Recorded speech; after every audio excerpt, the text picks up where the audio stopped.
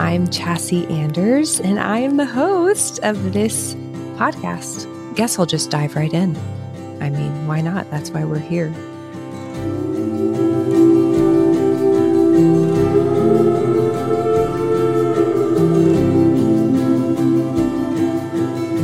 This is Between Beauty and Heartache. This is the very first episode I'm ever recording ever. So I'm so excited that you're here with me. I am going to be sharing with you, I'm going to do a 2 to 3 part series of my story and to just invite you into a little glimpse of my story and what has led me to even do something like this, to even start a podcast. This podcast is a safe place. This is a safe place where you can process, or I will invite you into processing your heartache. And hopefully through that, it'll help us make a little bit more sense of our story, of your story. I think one of my biggest hesitations with starting this podcast is I want to do my best to honor myself, to honor my story, but to also honor my family. Recently, I have come to learn I can honor my family by sharing my version of the story. So I am going to do my best to share with you about my life while honoring my family and myself, because I believe a big reason why I did this is that I believe my voice deserves to have a space. It deserves to be heard. And while that doesn't have to be, I am publicly talking about my story. You do not have to publicly talk about your story. You just deserve a space to be able to talk about with honesty, with safety, with the witness of other people, your experiences and how they've impacted you. So I am doing this in a capacity that is a little more public because I care about this much. I think it is probably the single most important thing that you and I can do while we're on this earth is do our best to make sense of our stories, because you'll learn here in a minute that I did not know that my story was actually like controlling me for most of my life. And now the more that I've taken an honest look into my past, been honest about my experiences, named things that have been true for me, the more I can integrate with it, because I think I've spent most of my life separate from it, but actually being controlled by my past experiences. I would have never thought that I would even have a reason to one day talk about trauma. Trauma will be something that we talk a lot about. And while I personally am in the process of recovering from a history of unresolved trauma, you might not have that exact same background or story, but we all have different traumatic events that we will experience. You can't get through this earth without it. We will all have pain, sorrow, heartache, loss, disappointments. We all will have those sorts of experiences that I think we haven't been equipped to be able to like move through and accept and properly process. So whether you're like me and you have a history of unresolved trauma and you're recovering from trauma, or you recently lost your mom, or you found out that the career that you've worked your whole life for is not happening for you for whatever reason. I don't know where you are on that spectrum, but I'm going to share a little bit about my story and my recovery from trauma. And I think that even if you have a history of that, you're going to have so much to learn and take from. So this story work, engaging your story, this is for anyone. It is for anyone who has a curious heart that wants to look into their past and wants to be able to break free from some of the painful, harmful, sorrowful experiences they've had in the past. So if that's you, you're in the right place. I grew up in Houston, Texas area. I grew up in a very normal middle-class home, and I'm one of 5. So my mom and dad had 5 kids, and I am actually number 4. I have my mother, my father. I have 2 older brothers. I have 1 older sister.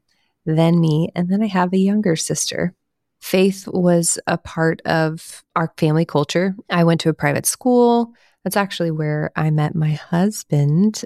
We didn't start dating until later on in life, but really fun little side note. I was raised in a Christian home. I was raised in an environment, at least at the beginning when I was young, when I was very young, elementary school. But my life drastically changed for the first time. My grandmother, my mom's mom, lived with us when we were young. So I was in, second, third grade. And she actually passed away. She died in our home. And that was probably one of the biggest, the first shifts I can remember in my life happening. And of course, at the time, couldn't make sense of any of that. I didn't cry. I can remember like her funeral, those kinds of details. But I do remember my family's environment changed drastically. We moved homes. That's when we started making the transition from private school to public school. So I actually, I got to go to public school starting in fourth grade. And then from fourth grade up until high school, I finished in public school. My other grandmother died when I was in fifth grade. So I experienced like death pretty early on. I can vividly remember experiences of being at both of those funerals. Those are big shifts for me, definitely. But then my parents divorced. So my mom and dad divorced when, honestly, that time of my life is hard to have a clear timeline. I think that process started for me in fifth grade. And I went into middle school. My dad was no longer living in my home. Me, my mom, and my siblings lived in the same house, and my dad moved in with my grandfather, my papi. That was another really big shift. And I think that was the shift that I'm still processing this in my own counseling and therapy. But I think that's the time in my life where I, as we say in trauma-informed therapy or story work, where I turned on myself.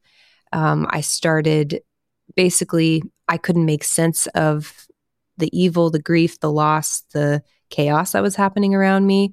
And so the only way that my little body, brain, nervous system could make sense of all that was to turn against Chassie. Chassie must be bad. I must be the problem. If I can just change me, then maybe all these things won't be happening. Or that was really it's heartbreaking. That was the only way I could make sense of my story at the time.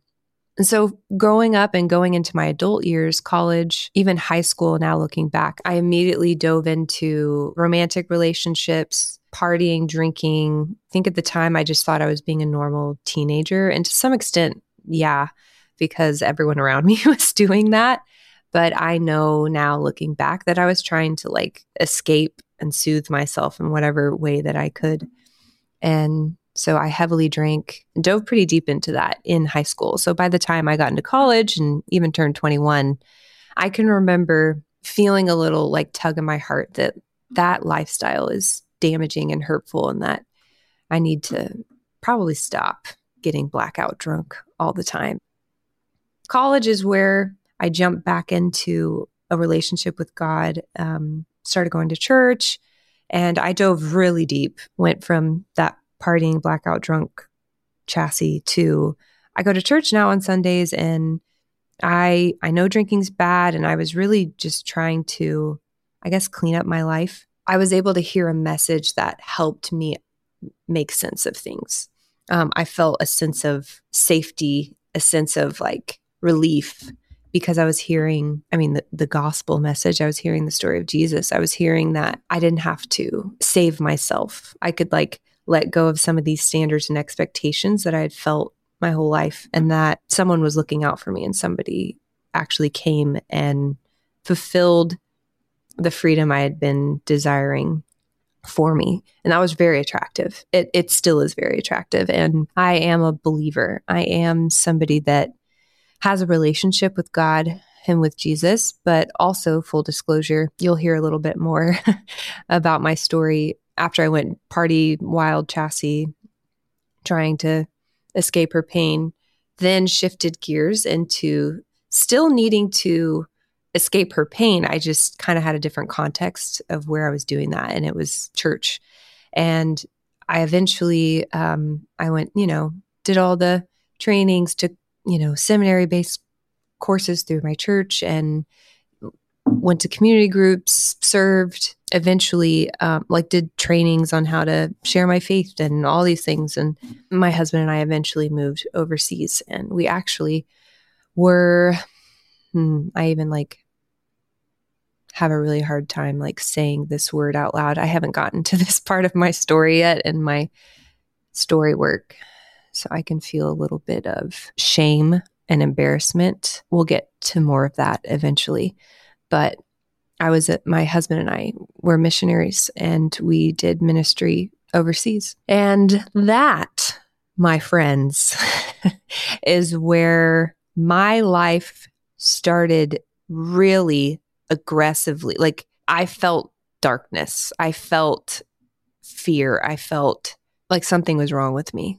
I was probably, I think I was 25, age 25 to 27. I'm now 32. I had experienced a lot of hard things in my life, but I don't remember feeling like life was hard until I moved overseas. I think I understood that my parents' divorce impacted me negatively. I think I would have even said that at the time, but I don't even remember being sad or grieving or crying.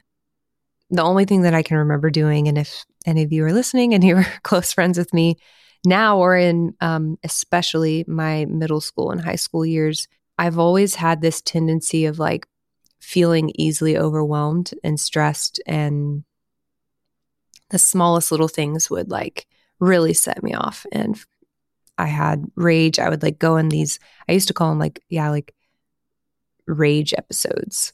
Now I know that I was highly dysregulated.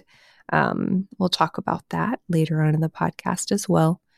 But my nervous system was flipped up when those things were happening. Core Chassie was no longer home. My prefrontal cortex, that's in your brain, was literally offline. And so when that happens, your body's in a survival mode and you're trying to escape a threat or resolve a threat. So that I can remember happening. I didn't make sense of that. I didn't have language for that at the time, but I've always been someone who freaks out. I literally would just freak out. And people kind of knew that. They knew to an extent, especially in certain environments, they would be kind of walking on eggshells, waiting for me to freak out and yell. And I would really freak out. And it would take a really long time for me to come back to a calm state, a regulated state. So that is something that has always been present. I can remember that starting in middle school and happening in high school. But when I moved overseas, that exploded. That's really where I realized I have a very big problem and I need help. And I know my husband, Noah, was afraid and scared because I was having these meltdowns daily, sometimes more than once a day. They scared me. That's when I can remember having suicidal thoughts for the first time in my life, really feeling alone. I couldn't control myself. This was full blown, I was afraid. I was I'm a missionary. How do I tell my team? How do I even tell anyone? I don't even know how to talk about it with myself. But what was actually happening when I moved overseas is I regressed back to some of my childhood trauma, and I didn't know that's what was happening. I have a lot of compassion for that 25-year-old me. She had no idea what she was dealing with. I can actually say with some genuine feelings that needed to happen for me. I mean, it didn't. I wish someone would have recognized trauma in someone. I wish somebody would have seen that and pointed me in another direction, or someone looking out for me saying hey, you know what? Maybe you don't need to go do this. I wish that would have happened. And I know that it shined a light on reality for the first time, in a really big way. And I'm glad that happened, because if it didn't, I don't know if I would be sitting here in this chair right now talking to you guys about this. I mean, this podcast is called Between Beauty and Heartache, and that's really inspired by like living in a tension between beauty and heartache. We'll talk more about those tensions and what I mean by that, but I feel that tension with my experiences there. It's mostly heartache and darkness with maybe like a little pinch of light and hope and beauty. But I'm glad that I lived out those experiences because it did it. God used it. I really do believe that to help free me from generational trauma, my past, and invite me into a safe place where I could actually, for the first time, be honest about my life. So anyway, up until this point, I thought my life was fine. I was, everyone's parents are divorced. Everyone's grandma dies. Everyone has relationships that are hurtful or don't go well or have drama. Like I always minimized. But when I came home from living overseas, I was burnt out. I was depleted. I felt defeat. Yeah. I can remember coming home and feeling, and even probably saying, I don't know where to go. I don't know who to trust. I know, my family is not how I don't want to repeat that in my future. So I know that isn't somewhere I can go for guidance. I know, I know the world isn't somewhere I can go for guidance because it's scary and crazy things happen. Okay. But I think I thought the church should have been, and it should have been, a safe place, a place where my needs were seen, my emotional needs, my well-being was the most important thing. That should have been the case, and it wasn't. And again, same thing with my family. I am doing my best. Like me naming the truth of what happened to me does not mean that I hate the church. It doesn't mean that I hate my church, my sending organizations.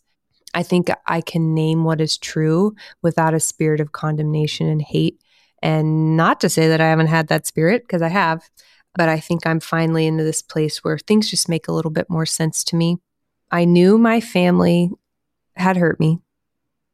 I knew the world would hurt me. I think it really wrecked me that the church is a place where I experienced hurt. Okay, that's actually where we're going to wrap up part 1 of me sharing my story. Oh my gosh, I'm so nervous and scared all at the same time to have this out into the world. Wow, thank you so much for listening. It's an honor to have you here. But if you want to listen to episode 2, you can actually do that right now. It is live and waiting for you. I'll catch you in episode 2.